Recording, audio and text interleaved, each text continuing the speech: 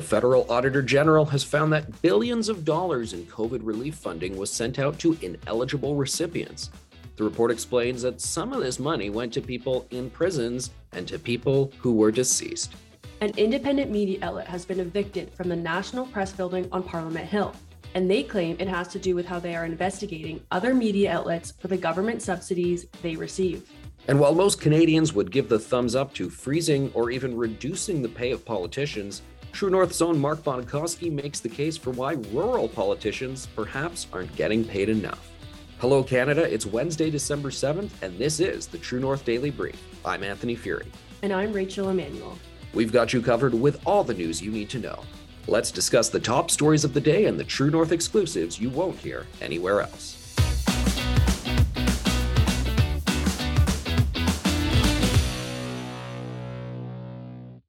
A new Auditor General report has found that the federal government dished out tens of billions in COVID relief dollars to ineligible recipients, including people who were already dead and inmates serving time in prison. In total, the AG flagged $32 billion worth of payments sent out by the federal government under suspicious circumstances, $4.2 billion of which were overpayments to ineligible individuals.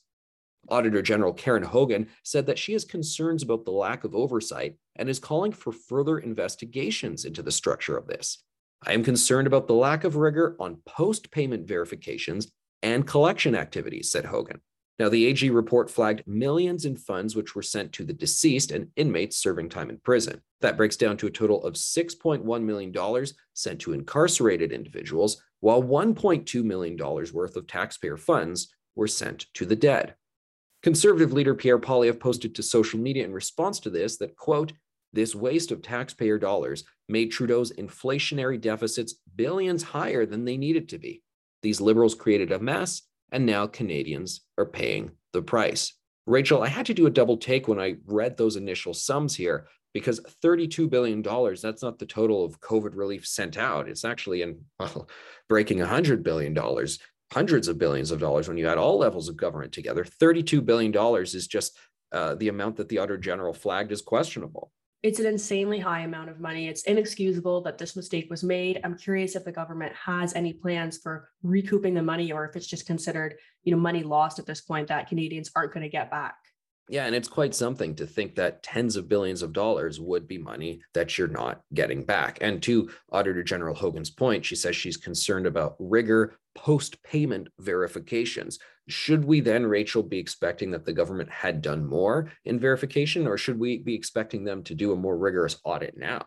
I think both. I think this money was sent out very quickly without, the proper checks and balances in place. And I think that now we need to be looking into it and investigating it further. How did this happen, and how can we ensure that it doesn't happen again? Yeah, I mean, fraud is fraud. So by all means, if someone needs to have the book thrown at them, go ahead. But I'll never forget watching Justin Trudeau on television in the first wave of COVID when they first created the CERB and those other programs. And he went on television and he stood up in the House of Commons and he said, look, we got to make sure folks are taken care of. So if you're unsure about all of this, and if you got a problem with the rules, just file anyway, and we'll figure it out later. And I thought, yikes, you don't want to be caught saying that, because I almost feel like people who end up going to whatever it is, CRA court, they're going to be able to present that as evidence saying, well, I don't know, the prime minister told me, just get the money. Don't worry about the details. Yeah, absolutely. It certainly sent the wrong message right off the hop. But I have to say, I'm a little bit curious if the government would have, this much forgiveness for us if we made major errors on our taxes and, just forgot to file billions of dollars. I suspect they probably wouldn't be very lenient with us at all.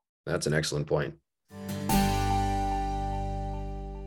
Independent news outlet Blacklock's reporter says they are retaining legal counsel with a plan to fight their recent eviction from the National Press Building, which houses outlets from Ottawa's Parliamentary Press Gallery, or the PPG. The eviction stems from complaints made to the PPG by Canadian press journalists Emily Bergeron and Michael Saba, and freelance journalist Helen Bouzadi, who claim Blacklock's managing editor Tom Korski created a toxic environment.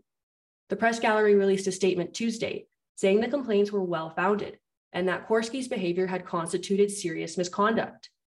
According to Blacklock's, police officers accompanied by PPG executives evicted Korski from the building last Friday.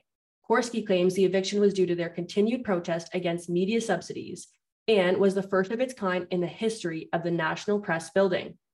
Helene Buzotti wrote on Twitter, "Just to be clear, the complaint has nothing to do with subsidized media. This reporter refuses to wear headphones in a collective work environment when he listens to TV press conferences. He calls his colleagues idiots and tells them to F off and threatens them with lawsuits," she wrote. Blacklock's representatives, writing in a public statement, say, "We will fight these people. We are retaining counsel. We will vigorously enforce our lawful rights and the gallery's obligations under the Canada Corporations Act." This is a pretty crazy story. There's been a lot of issues, with Korski back and forth. He said that they've been complaining about him for a while now, and now it's led to this actual eviction process. But it's kind of hard to tell what's actually going on here. There's just a lot of, throwing back and forth of claims. What do you make of the story, Anthony? Well, I agree with you that this is quite wild. And I think Korski is correct in terms of this being unprecedented, at least in recent history. Blacklock's reporter is known for doing a lot of investigative work, primarily at House of Commons committees, where I think in recent years, journalists, for a variety of reasons, have stopped covering to the same degree that they used to. So Blacklock's breaks a lot of stories about things that are being covered at committee.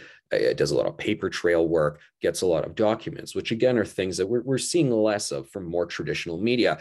And the people behind Blacklock's, they have many years experience. They've worked for some of the biggest news outlets throughout their career. To see this happen is definitely troubling, that there's some dispute going on between members of the media up in Ottawa. And as Ottawa always is, I'm sure there's a lot of gossip and a lot of he said, she said going on. It's certainly a shame that they weren't able to reach an agreement of some kind. I've worked in the National Press Building before. I've actually, worked across from Tom at one of the desks there. I have to say, I think it's pretty normal for people to listen to things out loud. In a newsroom, there's often, CBC playing or Global playing on the TV. In my newsroom, when I worked in Ottawa, we often had question period playing. So, I thought that was maybe a bit interesting. I didn't know if it was really worth an eviction. Some of the other claims seem to be a little bit more serious. Obviously, no one wants to be told to F off while they're at work, but I guess that's just sort of an individual thing if it's worth an eviction or not. Rachel, I think this is just a bad look for people watching the media landscape up in Ottawa to see that there are these factions or squabbles or whatever it is that's actually going on. We see all those opinion surveys that show that trust in media is declining. Trust in many institutions has been declining in recent years, but it's certainly something where you would hope that people would be able to patch this up and figure it out, because it doesn't bode well for trust in the audience, trust in viewers. Blacklock's has built a following in recent years, and they've succeeded in getting new subscribers. So hats off to them for finding that new model. But basically, the disagreement there is not a positive picture. Exactly. Not only is the disagreement not a positive picture, but I think it does more to sort of redefine those existing arguments about mainstream media versus non-subsidized media, with Blacklock's obviously being a non-subsidized media and very vigorously covering those outlets that do receive subsidies. So, for people that are looking for an argument or they already believe there's unfairness going on, this is only going to contribute to that belief. The surprisingly small pay for small town politicians. That is the headline of the latest column by Canadian News Hall of Fame journalist Mark Bonakoski over at True North. The column tells the story of how the mayor of Arnprior, a small town just west of Ottawa with a population of 9,000 people, has a second job working as a constituency officer for a downtown Ottawa city councillor. Arnprior Mayor Lisa McGee says that while her mayoral pay was recently hiked from $37,000 to just below $49,000, she needs more income, so she has taken on the second job. Now, Bonakoski notes, in some small towns and townships in the Northeast, mayors, reeves, and councillors are paid only a small honorarium, and in some cases are volunteers. Bonakoski also reports on how the number of mayoral posts that are acclaimed, meaning the person is elected or has been reelected without any opposition, is very high. Bonakoski writes, in 2022, the number of Ontario mayoral or reeve candidates who reclaimed their seats by acclamation was 139, or 1 in 3, suggesting perhaps that the compensation, well, it just isn't compelling enough people to seek the job. Rachel, I think this is a great doctrine that everybody's going to have an opinion on all of this. I think generally the knee-jerk response is politicians are paid too high. And up in Ottawa, federal MPs start at about $190,000 a year. And then if you have any more involved posts, particularly if you're a cabinet minister, it really goes up from there. But you do find other positions in other areas where the pay is much smaller. Yeah, definitely. And I think looking at this is one of those cases. $49,000 is, really not enough to live off, especially right now with the inflation crisis that we're seeing. But the question that I have is, how much work is it to be a mayor? Is it actually a full-time job? I was always under the impression that it wasn't, that you had some committees to go to here and there and events to go to here and there, but I could be very mistaken in that belief. Yeah, if I can tease another column I might be writing soon in the future, I've been doing research on the New Hampshire model of their state legislature.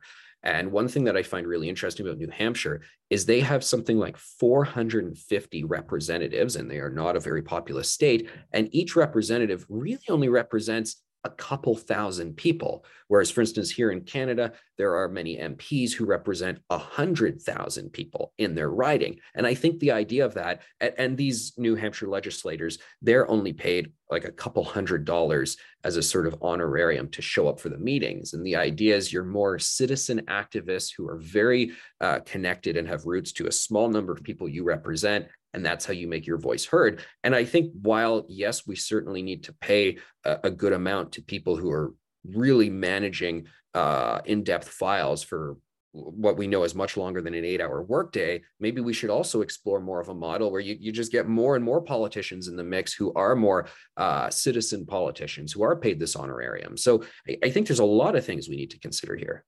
Definitely. And, that sounds like an appealing idea, the idea that you'd have a politician that's representing fewer people and is actually maybe able to present the will of those people a little bit more strongly because he's not balancing so many interests of so many different groups. So it's certainly an interesting idea, I think, more to be discussed here and to examine. And yeah, I agree with you. Everyone is going to have an opinion on this article. I think, again, a lot of people are probably going to be wondering how much work is it to be, a politician, obviously at the different levels. I think there's a different workload that comes along with those things.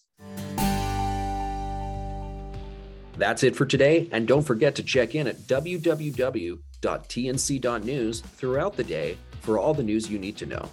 And if you're able, please consider supporting independent media at donate.tnc.news. Thanks for listening and have a great day.